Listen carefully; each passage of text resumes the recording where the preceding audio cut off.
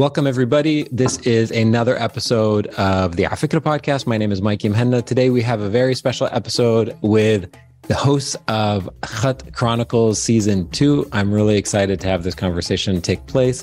With us, we have Yara Khouri Namour from the American University of Beirut, Yasmin Nashabitan from the Lebanese American University, Fawzi Rahal from Flat 6 Labs Beirut, and Huda Smithhausen Abi Faris from the KHATT Foundation. Welcome, everyone. It is an honor to have you all here. Panels with more than two people are a tough horse to ride, so I'm going to try my best. Huda, maybe we'll start with you. Let's start with the first question, which is from your vantage point as somebody who runs the KHATT Foundation and somebody who's sort of spearheading this entire effort, which is fantastic. Why do you think it's important to publish about design from the Arab world, something that you've dedicated a huge part of your career to? From your perspective, why is it so important to do that? Well, I really believe that, in this time and age, it's really important to present a sort of global perspective on the history of design. In our region, we've been under colonial powers or colonial systems for a very long period of time. Several nations have colonized the region. And so we kind of lost a little bit our image of ourselves. And it's really important to have these to publish and to look at our own history and to kind of present this history from the perspective of the people that should be the makers or that are the makers in their own voice and in a sort of unmediated manner. I think that, having been in, again, under protracted forms of colonialism, I think we have to work hard as designers to kind of regain our confidence in our values and to kind of be able to create work that we feel is authentic without being nostalgically stuck in the past. So I think that publishing, not only publishing, but publishing with a very specific attitude, publishing works about the region, but that also from authors from the region, I think is extremely crucial in my mind. Fawzi, I'm going to wrap you into this question because I think it's interesting. This idea of alternative narratives and sort of creating and presenting an alternative narrative. In your mind, how effective is it? How effective do you feel like we have been at presenting and having alternative narratives received over the course of your career? Do you feel like we're sort of just getting started? Do you feel like there's still so much work to do? Do you feel like students who find out about this stuff are excited about alternative narratives? I would say today and more often or more recently, it's become a little bit more challenging to find a channel to showcase that alternative narrative. The algorithms are working against being able to showcase different views for anybody today, right? I'm not going to put a bit of a gloomy outlook on it, but it doesn't look very bright from an algorithm point of view, right? You see some things and the algorithm is just going to show you things that are more similar to that. I think you and working with you and having the KHATT Chronicles in collaboration with Afikra is one way by which we're trying to break through. I know, you have a very diverse audience that's interested in various things, and we're hoping that we grab them in and lure them, and we're working in multiple ways. And Huda, through her publishing house, has also been trying to, I would say, break through that noise to kind of showcase a little bit of that alternative narrative. But it's not easy at all. Just go on search engines or try to research any kind of information about this region, and what you get is not information produced by this region. Is it partly on us? Yes. We don't create a lot of content. There's not a lot of Arabic content in general online. So never mind being on such a specific, not so written or covered kind of topic. I think we're trying to do something. I don't want to toot our own horns, but I think a lot more work needs to be done. I am positive about it because I think more and more people are curious about a lot more things. Even on having TikTok is probably the worst thing that happened to humanity, but maybe we can also use a bit of that algorithm and play with it and, start appearing in these feeds of people through different ways. I don't know. Sometimes tricking people into seeing things could be a way to penetrate and break it into. Yeah. Genocide, worst thing. Second worst thing, TikTok.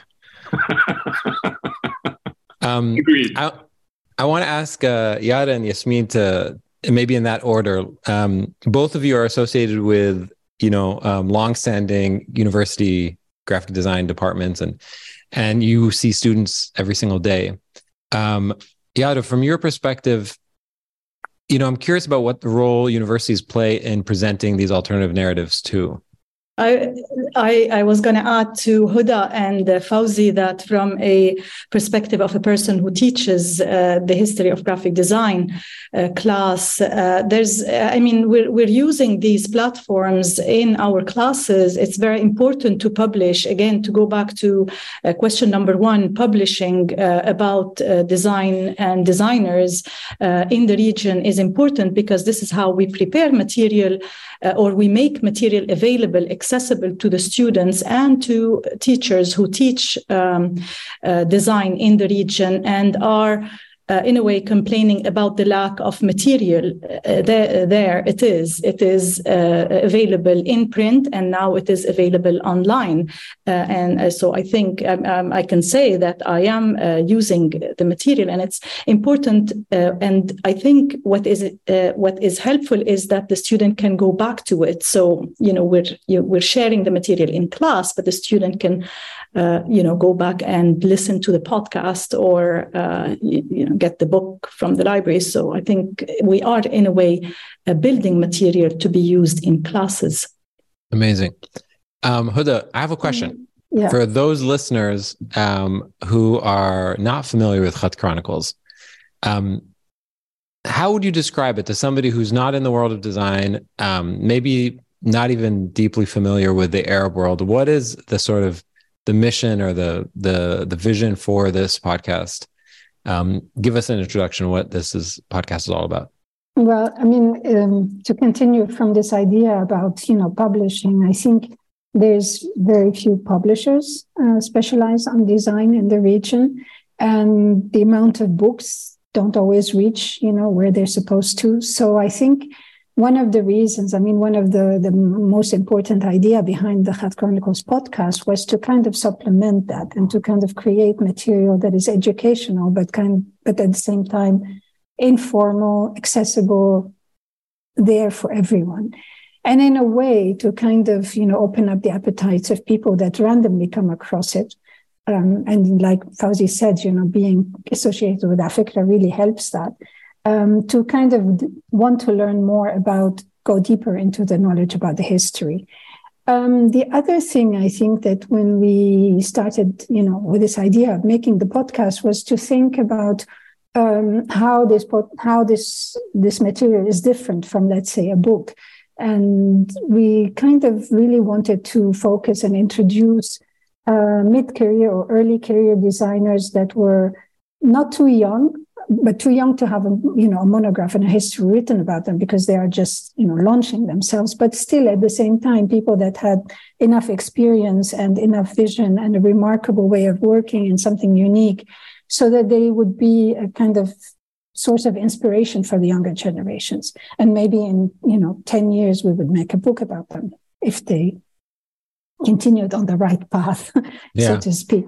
So I think, the idea is to present really stories and to also, like I said in the beginning, to listen to the narrative from the perspective of the makers and not be telling, on their behalf, because we've always been told on our behalf about our culture. And this is the time where we want to tell ourselves the stories, imperfect or informal as they may be. So This is a bit the vision of what makes this podcast different than, let's say, a book or. Yeah, and it's super approachable. So there are these long form conversations with, as you said, the makers, and it gives a sense of some background. Fawzi, did you want to chime in?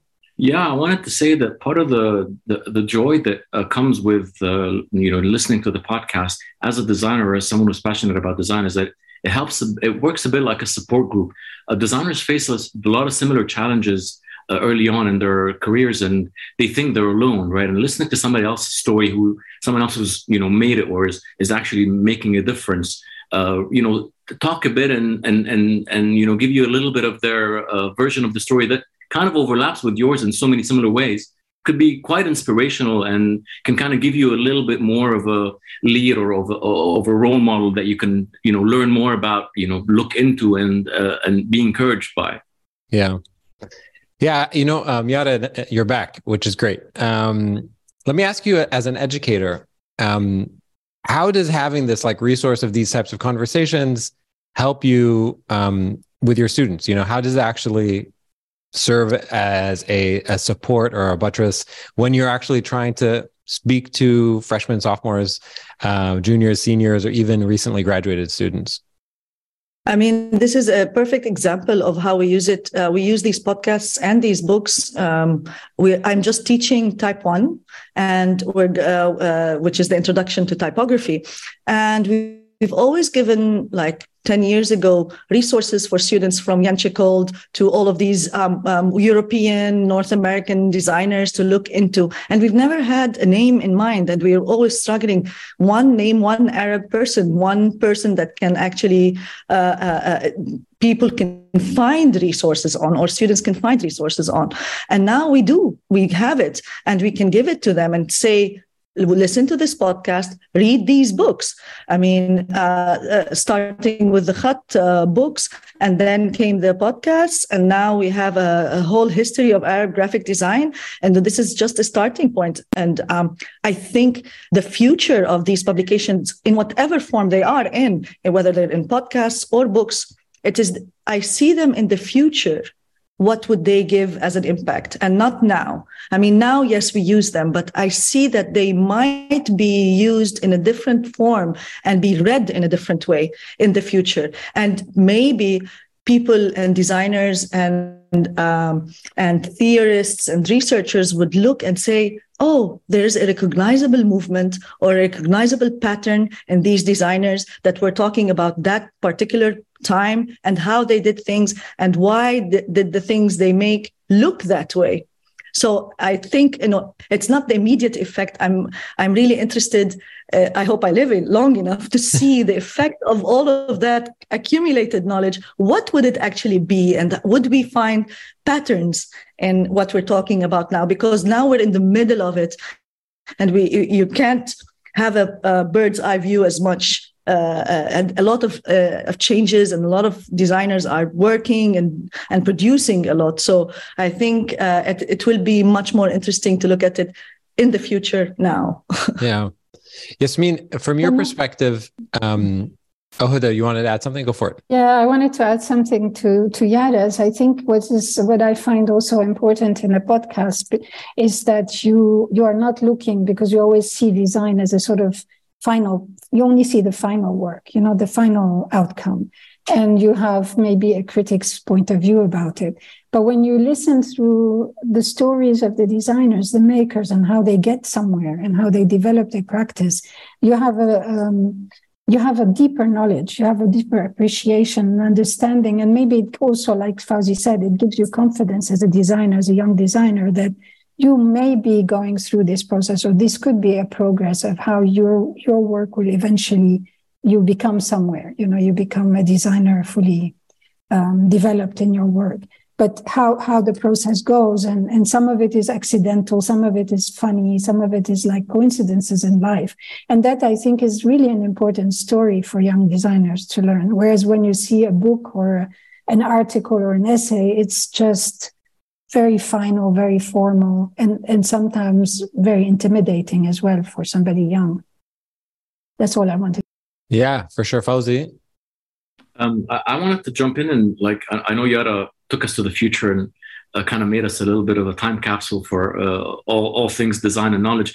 But even on a contemporary level, I think it also provides a platform for all of these designers that are being featured, to actually do additional work. There are opportunities for collaboration, or for people to actually look them up and learn a bit more about them before they hire them or before they work with them is quite important. And I want to bring up Huda's efforts originally and the KHATT Foundation's efforts in doing a lot of typographic matchmaking between up and coming, Arabic type designers and quite known, foreign Western established type designers to from one side create Arabic alternatives to these Western versions of the or Latin versions of the fonts, but to also provide a little bit more of exposure to these designers and have a little bit something more featured in their portfolio. Yeah, Yara, I think you wanted to say something as well. I wanted to give an example, actually. Go for it. Yeah, please. For example, I will go back to the future idea. That, for example, when you interview somebody like Karim Farah, who is not a very young, he's medium in his mid-career designer. We get to listen to him, but I'm looking at the future that somebody would actually, after a whole career of design with Karim Farah, in 20 years' time, people would start with this podcast as a reference. And that is what he was doing at that time, in that particular context. And it would be a very valuable resource in terms of a podcast. He's live, he's talking, he's saying these things. It's not somebody said about him, and that is where his work was published. It's a live and sure reference, the podcast, for future generations to look at also, because he said it بعضمة لسانه. It's not, and I know that because when I did the Nasri Khattar book with Huda, the Nasri Khattar was not alive when we were doing the book, and the research was all about digging deeper and asking people around him. So now we have these references that are live. They are recorded. They are saying these things, not you and not somebody who wrote about them later on in other resources. So this is the only thing I wanted to add about that idea. Yeah, I agree. I think you hit it on the dot, on the nail, on the head, whatever the expression is. I think it's like what we lack always, especially in design, is reliable information and archiving. Because, with fine arts, it's very precious work, whereas design is very vernacular. It's everywhere. It's not precious as objects. And so nobody documents it and nobody really writes much about it. Or if they write, they don't write about the design, or it's always behind the back of the makers. So I think what Yara said is really important. It's really important to have these archives from the makers, because then it makes research in the future much better. Much more accurate, and it will help to grow a bit more of a scholarly writing on design, which we really, really need, I think. Yeah, we're trying to make future researchers' lives easier. So if you're listening from the future, you're welcome. Yasmin, I want to ask you about, let's go back to the past for a second. How important is it to teach your students about the sort of the pioneers of older generations? In addition to introducing them to their contemporary peers, how important is it to sort of introduce these giants whose work is sort of conspicuously unattributed to them, and it's their impact isn't always fully felt. Or fully recognized, I should say. So, tell us a little bit about that. I think it's very important to tell students about design, tell stories about students, tell students about designers who, from the past, who worked within their own culture. I think that bringing up designers who produced work in the past is a bit like building history about a certain culture. So we're bringing in cultural stories about our culture. I wanted to say that I am now teaching a first-year student class, where I have students from different design disciplines. So they're not only graphic designers, but industrial designers, architects, and you name it. And when I brought up these podcasts, they said to me, we didn't know that there were designers in the Arab world, in Syria, in Iraq, like I think that this is, and I think we have this idea in mind because of the concept of modernity and design being more of a modern field, and that we are more traditional in our culture, and brought up a very interesting discussion in class. So this is about the past designers, the designers, young designers who are working now. I think it's good to speak about them or to listen to them, because it makes designers who are working today feel that they are not working in a vacuum, that they are working collectively on building something, that that this idea was, and it started with this designer and it can continue with another designer, or I think there's a certain collective way of thinking about design when we listen to these designers and the way they produce work, and the way they talk about their practice. Yeah. No, I think it's crazy vital. Yara, I'm going to put you on the spot as well, because I'm curious about what you're talking about. You're teaching type 1. Who are some of the names that your students are like amazed that they've never even heard of? Like, who are some of these giants that somebody listening to this podcast might be interested in checking out? I mean, when they're in type 1, they're in first or in their third semester. So it means that they haven't heard about many designers yet. So I think we're starting from the protagonists, El-Labad and Hilmi Touni, and some other designers from Iraq, from Syria, and they don't know, as Yasmin was saying, they don't know that they exist. They don't know that we have designers. So, I mean, they're too young to hear about anyone at this stage. May I add? Yeah, Yasmin, please go ahead. I really need to add a female name on Lara's list of male designers. Is also this. I mean, this is also another discussion in class where students are like, there are no female designers in the Arab world. Of course, there are female designers who work not only in typography, but also in calligraphy and design. And so, that's also the importance of the podcast that is being treating women and men equally. I want to add something, actually. Our understanding of designers also is very new, relatively new. So when you're talking about designers from the region, they're not recognized as designers. I think they are now recognized as designers, but when they were working in the 20s, 30s, 40s, 50s, they were designing because they were artists or doing something else. And so they weren't coined as designers. So that is something also, an effort that we have to put in telling them, no, they were actually designing book covers. They were actually designing typefaces, or they were designing magazines and newspapers. And they were doing design in quotations. So without them knowing. So they were artists or that came from different backgrounds, and they became designers. So when we give Western or North European, they knew they were designing. They were coined as designers or graphic designers or letter designers or illustrators. Here they weren't. I don't think. Correct me if I'm wrong, Huda or Yasmin or Fawzi. If they were not aware of the design impact they were producing at the time. So we didn't understand that they were actually designers in the sense because it wasn't a term that they used, right? Yeah. Yeah, and I want to add to what you're saying, Yara. Not only like by researching today and trying to find designers of that time, would you not be able to because you're using the wrong keyword or because they weren't really, recognized as designers. A lot of them, these are the lucky ones that you can find. A lot of them, just because they were designers, and they're not really artists, they're not portraying their work at a gallery. They're just doing functional things, whether it's a book or a poster or a piece of art or a flyer. Their names are not there, and you don't even know until today. We don't know who made them. They're anonymous people because they were just commissioned to do a job.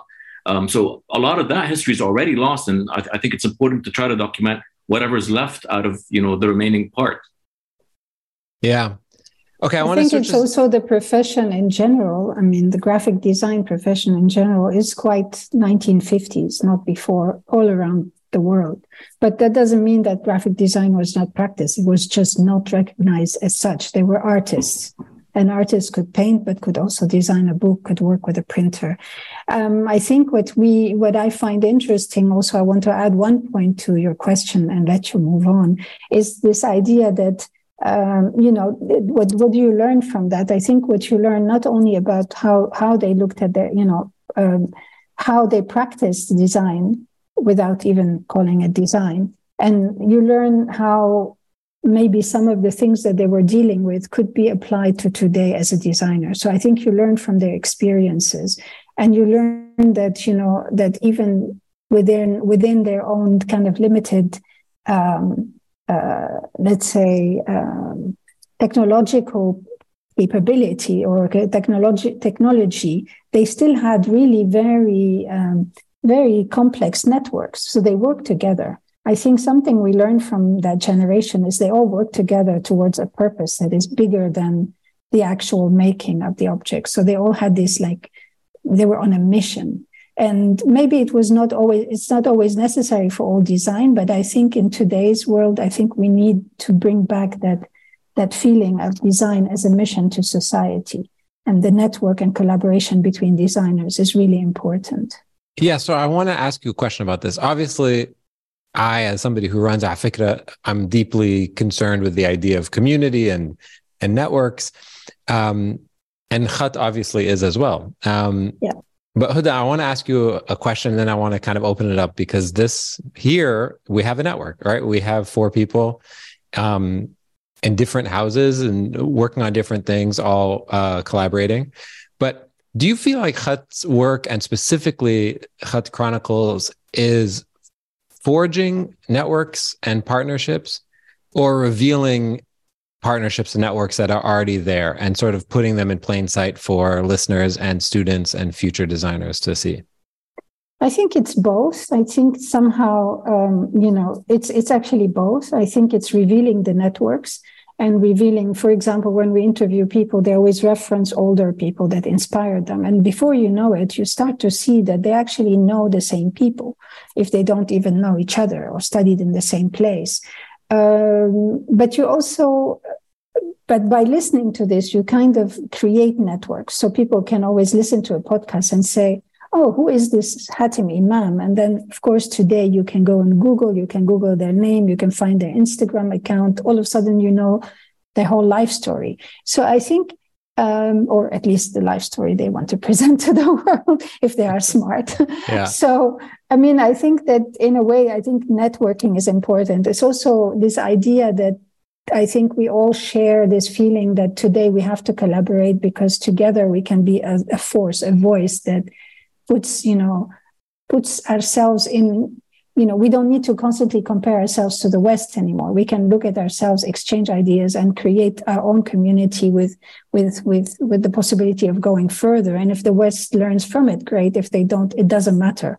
It's not important. I think I feel like when with the possibilities today on networks, you have the possibility of finding what other people are doing, but it's so humongous. And having a more focused point, whether it's the KHATT Foundation, or whether it's Afikra, or whether it's KHATT Chronicles, then you know where to go to get a certain perspective or a certain group of people, that you're not lost in the kind of immense amount of information. Yeah. And I think that collaboration is really important. We're beyond, I'm the hero, I do everything myself. And, the Renaissance men are kind of outdated, I think. Yeah. Yara, I want to ask you a question. You alluded to a book that you were working on earlier and researching, and you alluded to the fact that you and Huda were working on it together. Right? Mm-hmm. Was that right? Yes. Yeah. I mean, I was working on it with Huda as a publisher. So even in that sort of collaboration, even sort of researcher publisher collaboration, I'm curious about what what role collaboration and networks play in the research function, not only in the sort of I need a extra typographer on this project I'm working on, or I need this person to help me understand this. Like when it comes to actually research, what role do these networks actually play in deepening research, improving research, and broadening research? Maybe Huda can actually answer this question. I mean, networks happen by coincidence also, and by personal effort. These networks are built by curiosity, by looking, meeting the people. And I remember the first time I met Huda. I've heard of Huda. She was my hero for writing the book Arabic Typography, which I used. It was my first book. It was like I used in classroom. It was too late for me. It was I had already graduated, but I was like, I wish I had that book when I graduated. So was it a coincidence, when I met her, was it because Yara? Sorry to interrupt you. Was it a coincidence, or is it because, again, not to toot our horn, but it was the only resource available about Arabic typography that was ever made? It was the only resource, and of course, it was the only resource. But also, I think it's about projecting what you want.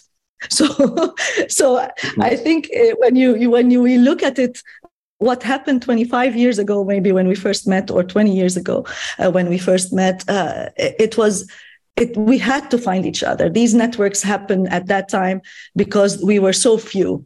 And now with social media around, it's much easier for designers to pop on your radar, for collectives to pop on your radar, or for type labs and research labs and people doing super interesting stuff. And I think this is one of the ways that we pick the designers.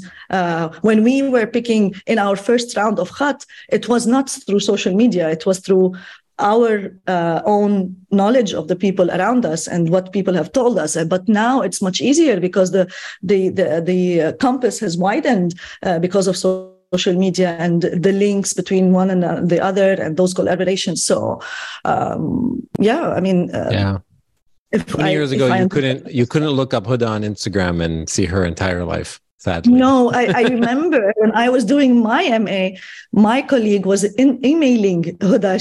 She got an email address and she was like, hallelujah, I got an email address, but Huda never replied. So you cannot, you cannot actually reach Huda if the email either was there, she received it, or she didn't reply because she didn't have time. So that was the only way to reach Huda. But now you can be hunted down, from Instagram, from Facebook, from a phone call, from an email, from 3 emails you have around. So it's much easier to collaborate, I would say. And Amazing. Now from a podcast and YouTube as well, Yara, right? Yeah. Yeah. And now when people contact you, you can also check them out before you actually answer, because you think, oh, are they going to waste my time, or are they worth answering? Or before you don't answer, Huda, right? No, I always answer my email. But sometimes it takes years, Yeah. Fawzi, were you going to say something as well? No, not really. I think they kind of, I think Yara kind of elaborated a lot exactly on what I wanted to say. They covered it. Okay, cool. Mm-hmm. Yasmin, I want to start with you. I want to ask you, before we move on to talking about season 2, maybe you can talk a little bit about, maybe I'll go down the list of everybody and see on season 1, if you had a favorite episode, or recommend an episode that people go back to before we talk about what's coming on season 2. That's a difficult question, because most of the podcasts were really, each one of them has something interesting in it. I mean, Huda just mentioned Hatim Imam. I really like Hatim Imam's podcast. I did Joanne Baz. I thought it was an interesting discussion. Okay, don't pick all of them. You can, because everyone else has to pick one too. Tell us about Joanne Baz. What do you remember from that might be interesting for people to look into?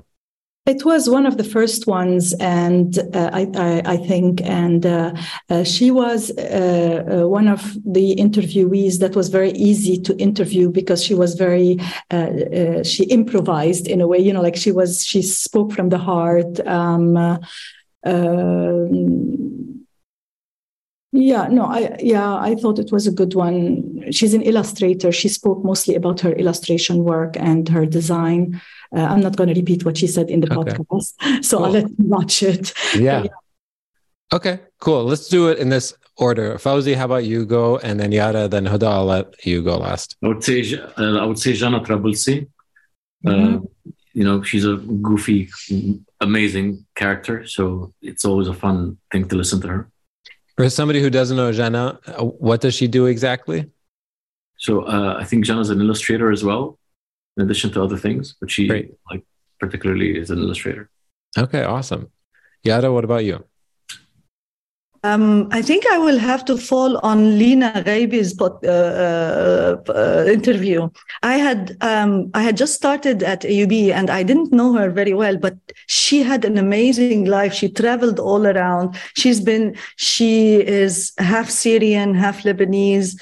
Then she went to Yemen, and then she went to Egypt, and then she came back to Lebanon. And she has such a rich life and a cultural background and baggage that she talked about in that interview. And that actually tells you exactly why she is where she is now. Lina Ghaibi is an illustrator, a comics artist, and a graphic novelist, and she is the head of the initiative for Arab comics at AUB.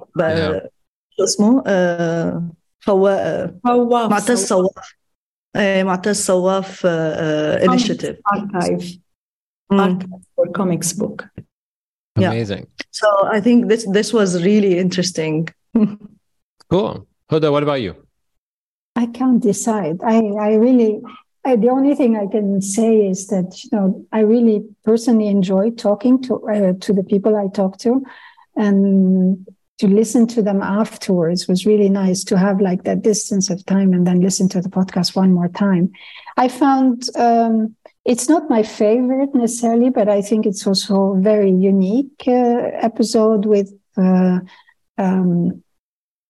two women, one designer, Syrian, and one from South Africa, and how they met in Amsterdam, and then they started to collaborate together, and they work sort of on the edge of design. So they use design language to create more narratives about archiving and feminist archiving and feminist work, and looking at, social problems of refugees, of, people that have gone through trauma. So using design as tool to create a work that is thought-provoking, that is Foundland collective. Yeah, they're amazing.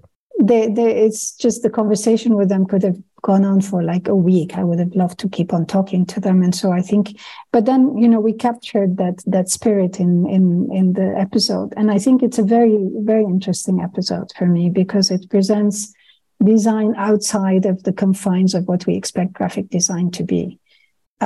So that was sort of an interesting addition. Cool. But yeah, I love all of them, actually. I don't think we've had a really terrible episode with anybody. They were all really fun to talk to and had really cool things to say. Yeah. Yara, did you want to say something? Go for it. Yes, I wanted to say that I'm amazed that Huda can listen to the podcasts after they are recorded. I could never listen to my own voice or my own. I would never watch a YouTube again of me saying something. I just shy away. So I don't know if anyone else shares with me that phobia, maybe, or that anxiety. Yeah, I relate to you, trust me. I think it's good to put some distance. Like, I wouldn't be able to listen to it right after, but after, a few months, then it's like new, because I've already forgotten everything that's been said. Right, Yara, you might surprise yourself. Yeah. Yara, let me give you intelligent. I'll give you a pro tip. You want me to tell you a pro tip? Listen to yourself at 2x. It's like a whole different person. Oh, no. You alluded to the fact that for season 2, you didn't just, go on Instagram and find people who had, pretty profiles. Talk to us a little bit, Huda, let's start with you. Talk to us a little bit about the curation for the episodes for season 2. Oh God, we kind of, we continued this process from the start. We kind of come together and just throw names out, and then just kind of try to make sure that they are geographically diverse, that they have also the way they work is different. And everyone makes a case for the designers they're proposing. And then we kind of, decided each one to adopt one of them and work with them. I think that the list is growing, and I think that it's kind of growing organically. So we're not going to say like this season we're going to focus only on this type of thing, because that's not really interesting. But to kind of also keep that informality of like randomly picking designers. Of course, not randomly as such, but they're all really worth talking to. Some of them I think we've known about or known of their work or have met, through one occasion or another. So we have a little bit of background information. And then, the people we don't know very well, we decided still, if there are interesting work, that we do some research and that we meet with them. So we've been doing kind of a process of getting to know them a little bit better before we actually hold the conversation. I guess that's all I have to say. Yeah, that's great. In general, I mean, like, what do we have in store? How many episodes do we have coming up? And is it following the same format in terms of long form conversations? Yeah, I think we will keep the long form conversation. And I think we found also that, doing one episode per month is good. We don't want to bombard people, and we want to take the time to actually do our research and conversation with them properly. I think also this season we decided to actually put the podcast online and kind of show a few slides of the work so that it's kind of, a little bit visual, not too visual, because I think you can look at their work also on Instagram and find them. But it just gives a little bit context to the conversation, because we are sometimes discussing specific projects, and it would be just really nice to see what that project is about, more or less, Fawzi, let me ask you a question, and I'm curious at everyone's answers, but maybe I'll start with you, Fawzi. Are all the people that you're interviewing people that you were like very intimately familiar with in terms of their work, or are you discovering them along with the listener? I don't think, we would bring in or have somebody come in that we're not familiar with, or we haven't seen some of their work before, or, have somehow interacted with them historically. Yeah.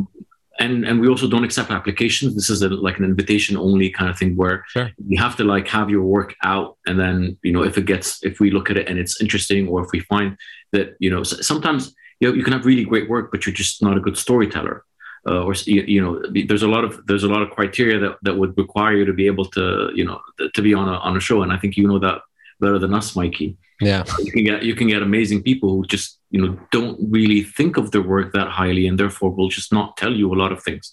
And so there's a lot of back and forth. We try to see if there's any other place where they've spoken.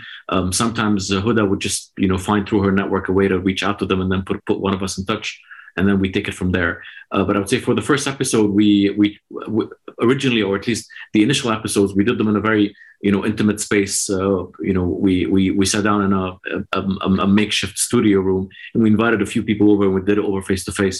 I think we decided for season 2 to extend the borders and reach, and not just find an opportunity where somebody is in town so that we can interview them. And just given that Zoom kind of broke the borders, we're going to do a lot more of that as well. That's cool. All right. So what I'd like to do now is we're going to wrap up by doing a little bit of a rapid fire round of questions. And so I shared these questions with all of you beforehand. And so I think you're relatively prepared. We'll do them in the order I see. We'll do reverse alphabetical order. We'll do Yara, Yasmin, Fawzi, Huda, then Fawzi. I think that's reverse alphabetical order. Okay. So the first question is, Yara, what is one artist or designer from the past that everyone listening should Google right now? If you can say their full name and give a little context about who the person is. I thought a lot about this question, and I don't have one artist or designer that one should Google right now, to be honest. I mean, it's very hard, but what actually the book from Bahia and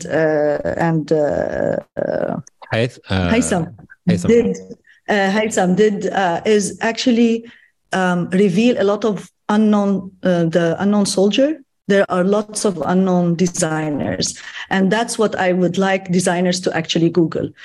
Try to find who did what, because now we know some of the designers and what they're doing and what they did before. But I think if one wants to Google something, trace some of the work. That's what I would like designers to do, and artists and upcoming future designers to do. Okay, I'm gonna still put you on the spot. Hold on, you're not gonna get out of this question. I want to put you on the spot. When you were a student, was there one designer that you came across that you were like, oh my God, they're so amazing, they're so incredible? Yes, of course. I mean, Reza Abedini for me was like my go-to on every single occasion. His work is amazing.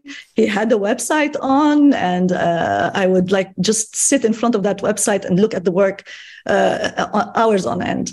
If that answers your question. That answers my question. Thank you so much. Yasmin. I would say Salwa Rawda-She'er. Salwa Rawda-She'er is well known as a sculptor and a painter, an abstract painter, but she is also a designer. By that, I mean that she designed several covers for books. She designed, I can say, a kind of a typeface, started designing a font. We have parts of her letters cast in wood or lino cut. She works with Islamic motifs, but at the same modern. She is a Sufi, but at the same very much interested in Islamic culture. And not everything will be on Google. There's a book that is published by KHATT for the information about her as a designer. So the Google will give you all the information about her as an artist, as a painter, as a sculptor. But there's a lot to learn about her, and not everything is on Google. But hopefully they'll be able to buy the book on Google, at least. Okay. That's great. Fawzi, Huda, you're next. Okay, that's it's a very difficult question. Like, I think the way you asked it to Yara made me think twice. Like, I think when I first thought about this question, I thought, okay, who is the person you should know as an Arab designer? Like, he is the first kind of Arab designer, big name Arab designer. And that's, of course, Muhyiddin al-Labad.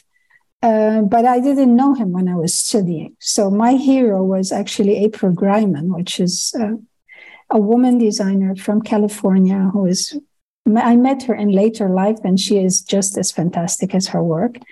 So she's continues to be in many ways an inspiration to me, but she's not an Arab and she does not represent Arab culture. And I learned about Muhyiddin Labad later when I really started to teach. I think everything I learned about Arab design, graphic design, was when I started to teach, because then I had to dig and research and find out information so I can be relevant. And to me, Muhyiddin Labad represents this. Not only he was very prolific as a designer, he was also an illustrator. He had a lot of strong opinions. He was like a true design activist, and he was an inspiration to a lot of people. And his work is really strong, and he worked in different fields and with different people. So if you're going to name one like iconic Arab graphic designer, then Muhyiddin comes first. Okay. And there are books about him that he made himself, which is, I think, also, again, he was unique because a lot of designers don't write about themselves, so they don't write their thoughts. And he was unique in that sense. So he's like a great archivist himself. So yeah, so he's my second hero, male hero. There's Fawzi, many more, but we're not going to talk about. Yeah. Fawzi, what about you? Who are you going to add to the list? I'll first start by telling you that also growing up as a designer, the only Arab designers I had heard of or read about were the ones that Huda taught me. Otherwise, it was also not that easy. There was, to Google them or to kind of look them up. Also quite tough, I would say, again, Muhyiddin Labad, if we're talking about, a recognizable like someone that you should really know about their work and look into. But there's a lot more. I'll add a female name. I'd say Madiha Omar. Although again, if you look her up online, she's one of those that will also be known as an artist or whatever. There's very little about her design, maybe experience that's online, but try to dig in and see a lot of her work. It's very interesting. Cool. Amazing. Okay. The last rapid fire question is, Yada, I think you kind of gave your answer away, but I'll have you take another shot at it. So what book do you think that every design student in the Arab world should read, study, and explore? Yada, you can go ahead, then Yasmin, then I'll have Fawzi, then Huda. I'll let you wrap us up at the end. Thank you. I was thinking about that a lot, and this is what I got with me. And thank you, Huda, for saying Muhyiddin Labad, because actually it's exactly how you said it. We learned about him much later, so in our careers and in our lives as designers. So this is my go-to book, which is Nazar. It's a compilation of the 4 like booklets or books that or albums, as he calls it in one book. That Nazar 1, 0, 1, 2, 3, and 4. 1, 2, 3, 4. And I still eat my fingers nadam because I was invited to Nazar 4 with Muhyiddin Labad, and I just didn't make it happen. And I'm really I should have been with him. I should have been there. This is a valuable book that, as Huda said, Muhyiddin is very prolific, and he actually introduced me to the idea that designers write about design in the Arab world. So this was the first time I saw somebody writing about our own culture, and he saw our own culture and everything we see around us as designed items. He opened my mind to that don't take it for granted that these things look like that. They have a history, and this is where it comes from, explained in a beautiful way. So I think this is my go-to book. And that's it. Amazing. And the earlier book that you're referring to is A History of Arabic Graphic Design by Bahia Shahab and Haytham. What's his last name? Haytham Nawar. Okay, perfect. Yasmin, what about you? Okay, so you gave us the questions earlier, and I prepared.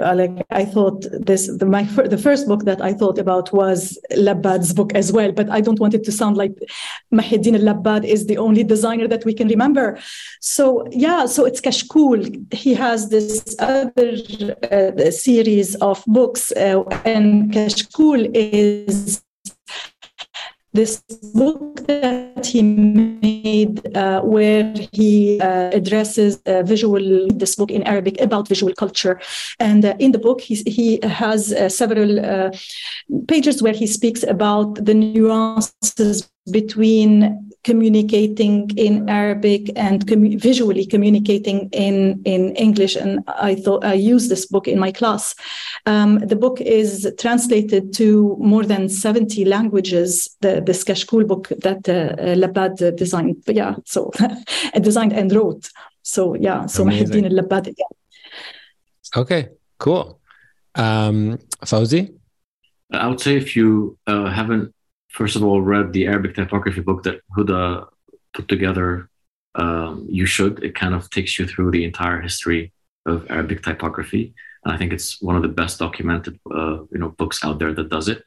And also to kind of also push another khat book, I think one of my favorites has always been the typographic matchmaking book that kind of shows the step-by-step sketches and process by which typefaces were made, and it's very interesting to see the birth of fonts in like in a book in front of you. Sorry, a lot of nerdy talk about. No, that's amazing. Okay, Huda, you can't pick your own book anymore. You have to pick a different one. Okay, I pick the next best one. It's a big fat book, big bad book, as they call it, like the Bible of Arabic. It's a book called Arabic Type Specimen Book. And it shows all the existing fonts in Arabic that have ever been made in a digital form. And it shows all, the good, the bad, and the ugly, and the very good. And this book is going to be also, there will be a second edition of it where only the good will be shown this time. But it was made at a time when, you didn't have any way of seeing, differences between typefaces or what was available, who was doing what. So it's really a very good book. It's like an immense document. Some of these, so it was published, I think, in 2003, I think, I'm not sure. And at that time, some of the people that had published fonts, these foundries, don't exist anymore. So it's quite become like an archive of what has been and who made what.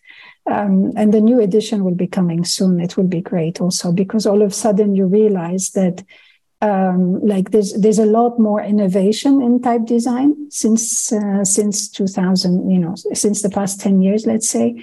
And there's a lot more young people starting their own foundries and making like really interesting, authentic work where they look at inspiration from older